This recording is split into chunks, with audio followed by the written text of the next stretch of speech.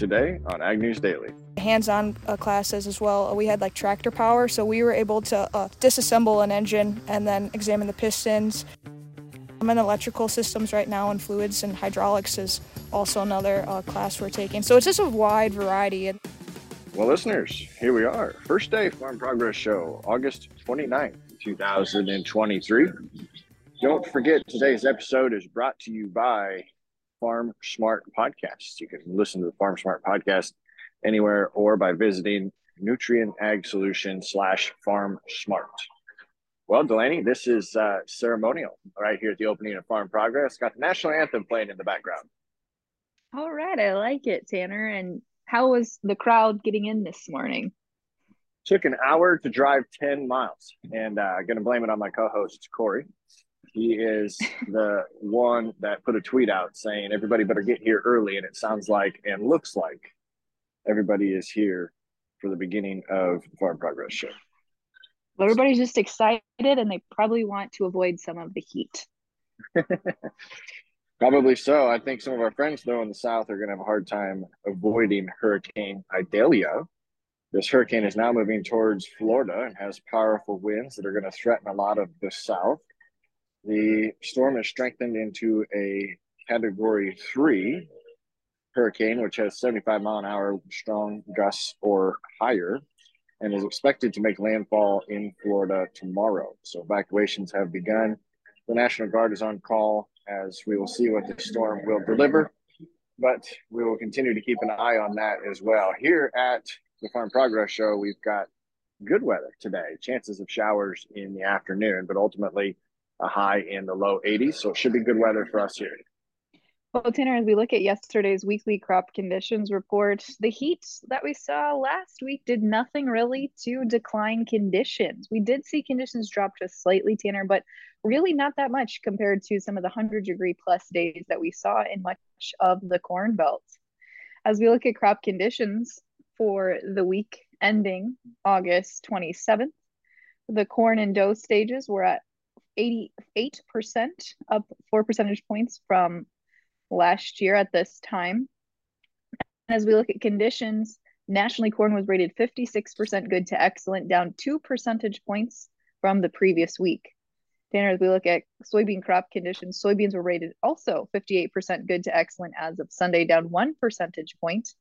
And harvest progress on spring wheat continued at a steady pace last week, moving another 15 percentage points higher to be 54% completed as of Sunday. Crop conditions for spring wheat was rated 37% good to excellent, down also 1 percentage point from last week. So all in all, didn't see crops decline too terribly much, even considering all the heat we saw. Yeah, it's the drive over here was certainly pretty evident that the heat stress is hitting some of these fields. You can see the higher or sandier areas. You can also see corn starting to have some pinch shank. So that is not a surprise. It'll be interesting to see what next week's report comes out as. We do see, however, in Michigan, farmers, environmental groups, and farming advocates are urging state lawmakers to pass their House Bill 4673. This would be another state that would allow their farmers and ranchers to fix their own equipment instead of being forced to turn to the manufacturer. So we've seen other states fall in line, but as those in Michigan are working towards here, they state that farmers are on the front lines of delivering quality and fresh products to Michiganders.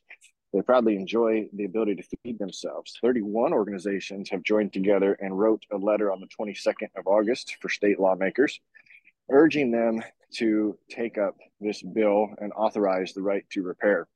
Some farmers drove hundreds of miles to deliver this letter in person. The Agricultural Equipment Repair Act is referred to as the right to repair and appears that it could gain some momentum in Michigan. So we'll continue to keep an eye on that as other states, I would assume, continue to follow during this progress and pace as far as that goes, Delaney.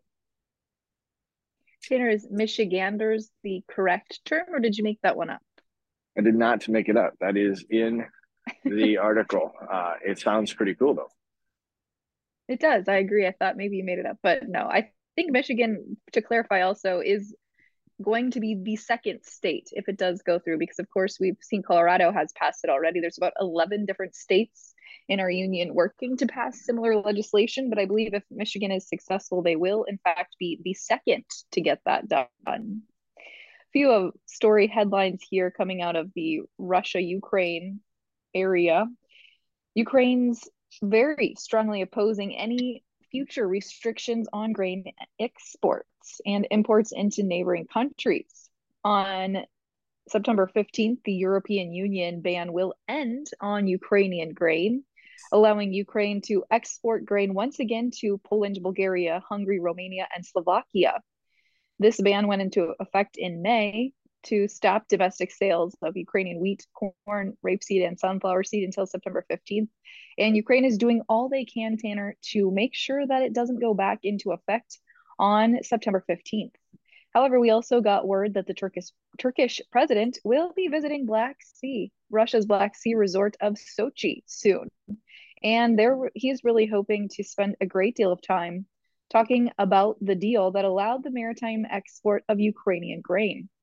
As we know, Moscow quit that deal last month, and ever since, Turkey has been working very hard, Tanner, to try and persuade Russia to return to the agreement. And he said that is what he's going to spend a majority of his time discussing with Russian diplomats when he visits Sochi here. It doesn't say a date, but I'm assuming soon.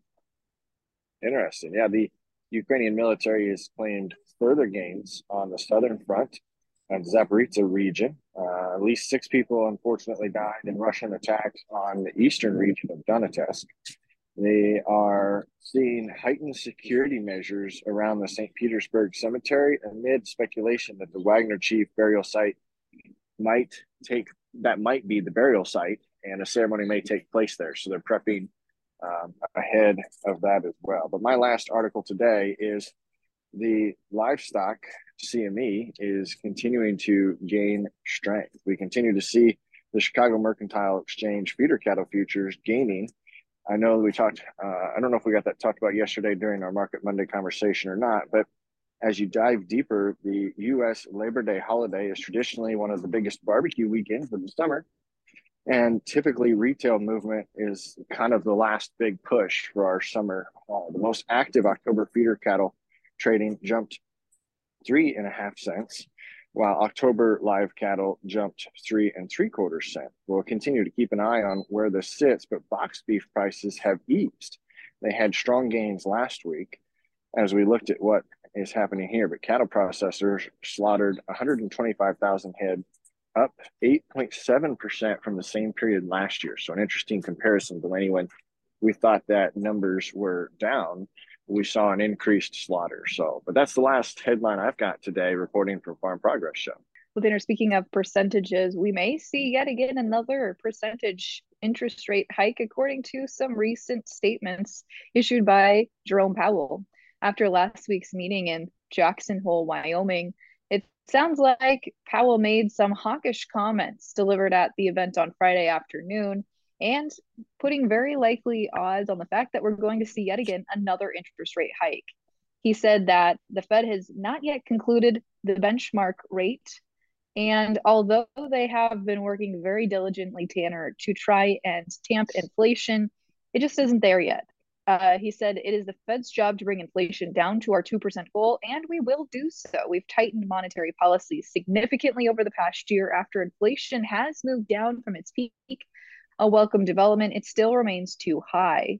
So, Tanner, following that news, it sounds like folks are putting pretty high odds on yet again another interest rate hike. The odds now are at about 60% across the board, saying that's likely. 60% odds are likely that we're going to see yet again another interest rate hike for 2023. Yeah, it's interesting. We talk around the banking world quite a bit, and the same factor that is an expectation common in our industry as far as that goes. But obviously, we won't know until it actually happens. But I would say the odds are probably only going to increase as that gets closer. But what do we have for markets at the open today? Well, Tanner, markets are trading fairly neutral here this morning as we head into opening session. September corn down just 1/4 cent at 4.78 1/4. Decent new crop corn down 1/4 cent as well at 4.96. September soybeans down 12 1/4 at 13.83. New crop beans down 11.25 at 13.94.5. Hard red September wheat down 12.25 cents at 7.25. Chicago September wheat down 5.5 at 5.82.5. And September spring wheat, the only grain higher in the overnight, up 4.5 cents at 7.69 3/4. A quick reminder at where livestock closed yesterday. October live cattle added 37.5 cents, will open at $1.81.55. September feeder cattle added $3.07, will open at $2.5427.5. And October lean hogs added $2.02, will open at $81.85.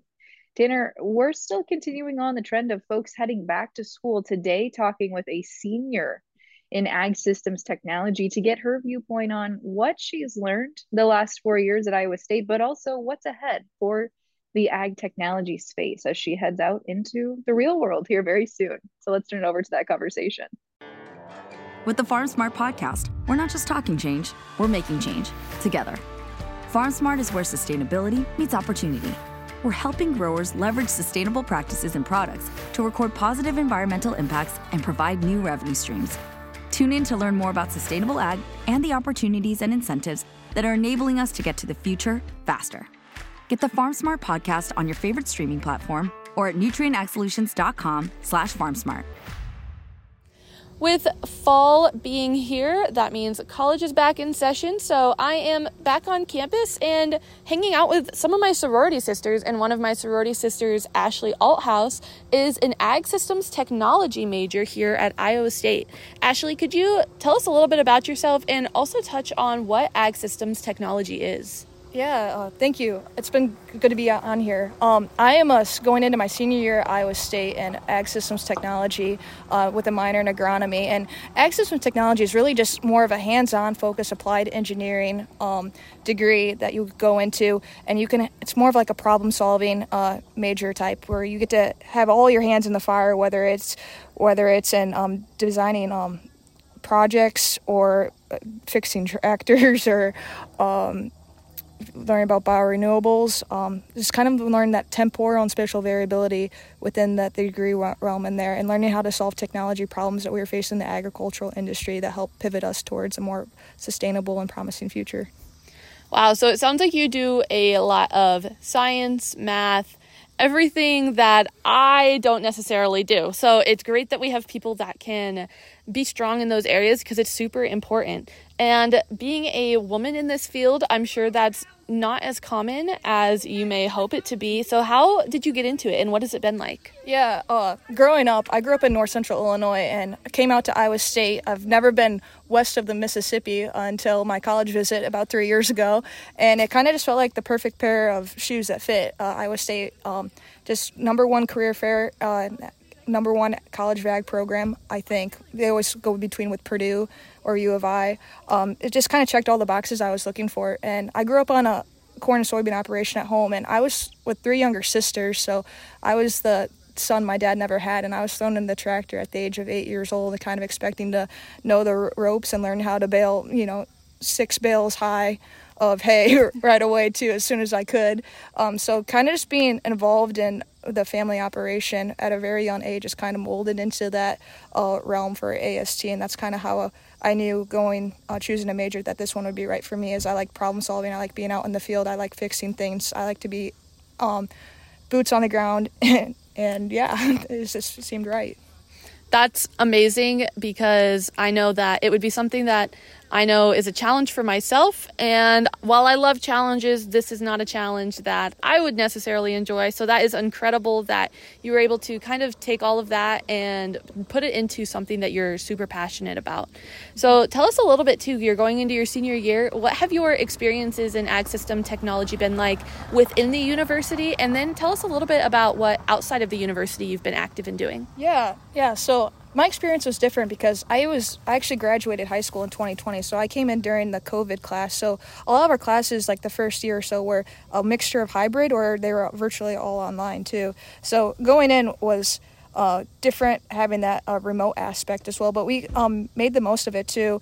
Some of my early classes would be with Autodesk Inventor, and we might have been designing just simple projects, whether it might have been looking like a cylinder or a hose and then it kind of just advanced later on into we learning creo-parametric, where you were designing other aspects too, whether it's like a hitch pin, for instance.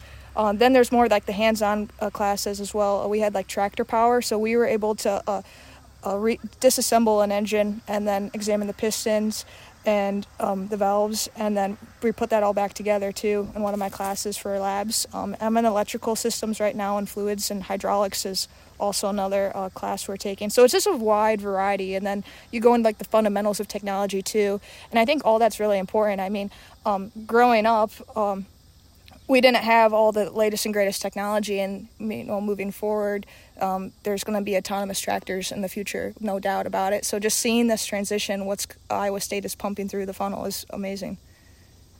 Absolutely, and it sounds like you've had a great experience, which I'm sure has prepared you immensely for everything that you've done outside of the university for internships. Yeah. What have your internships looked like, and how have those kind of helped you for what you hope to be your future career? Yeah, so for the first year, it was during COVID, so I kind of went back home to Illinois and worked for Growmark FS as an intern down there, and I kind of was more on the precision ag side, so we were drone flying. I was doing more crop scouting based work there, and then recently, the past 2 years, I interned with John Deere. I was on their corn and soybean production systems side as an intern, and then I was on the embedded precision technology side this past summer too. So kind of working with all different facets of John Deere and the technology too, whether it's their new displays or receivers or modems or anything along those lines.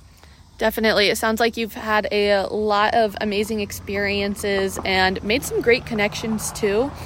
So what are you hoping to do with your future? You have a lot of amazing experiences, and I'm sure it's all truly building up to a final endpoint that you're looking towards. Yeah, I think at the end of the day, I just want to give the best version of myself to the agricultural industry. I know it's whether it's feeding the world, they always say, but it's like more than that too. It's like food, fuel, fiber, feed.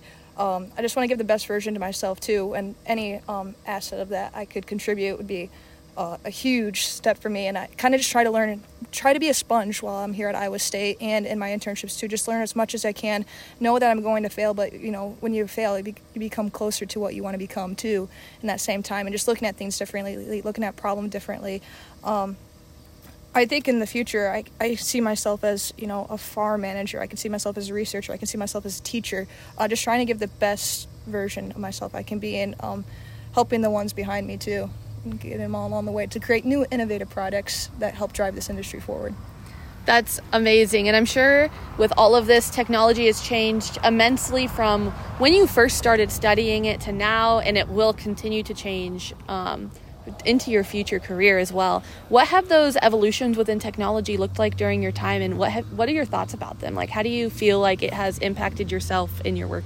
Yeah, it's kind of like a smartphone, Growing up, my parents had flip phones, and now here we are with the, iPhone 14 that's coming out, or like just a big phone. That's same with technology. I remember writing the planner, and, my dad was using markers, to keep track of the lines, to which pass to go down next and everything. And now, like, we have auto steer, and you just click the button and go.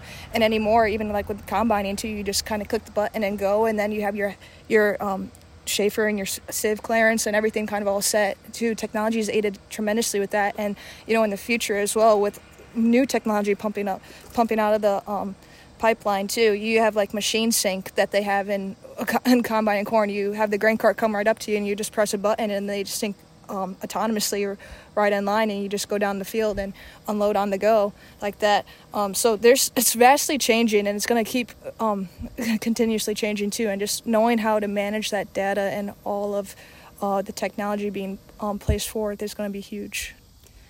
Absolutely. And just to kind of wrap everything up, I'm sure you have some amazing advice for women and even men that are looking towards working in ag systems technology in their future, and maybe even for employers when working with young adults like ourselves in this area. So what would you have to say about that, and what would be your best advice that you could give for anyone interested?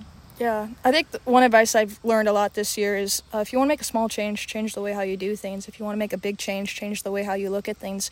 And it doesn't matter if you're a male or female or you're old or young. You all can equally contribute to this industry in any shape, size, or form. And just go in ready to take it on and have a positive outlook on it, and ask all the questions you can, and Yeah. Amazing. Well, thank you so much for joining us today, Ashley. We really appreciate it, and you've had some amazing insights. All right. Thank you very much. With the Farm Smart podcast, we're not just talking change, we're making change together. Farm Smart is where sustainability meets opportunity. We're helping growers leverage sustainable practices and products to record positive environmental impacts and provide new revenue streams. Tune in to learn more about sustainable ag and the opportunities and incentives that are enabling us to get to the future faster. Get the Farm Smart podcast on your favorite streaming platform or at nutrienagsolutions.com/farmsmart. What a good conversation. Hopefully we bring you a couple of Farm Progress Show interviews the rest of the week. But don't forget, subscribe to the Farm Smart podcast on your favorite streaming platform or visiting nutrienagsolutions.com/farmsmart. But Delaney, for today, what do you say? So let the listeners go. Let's let them go.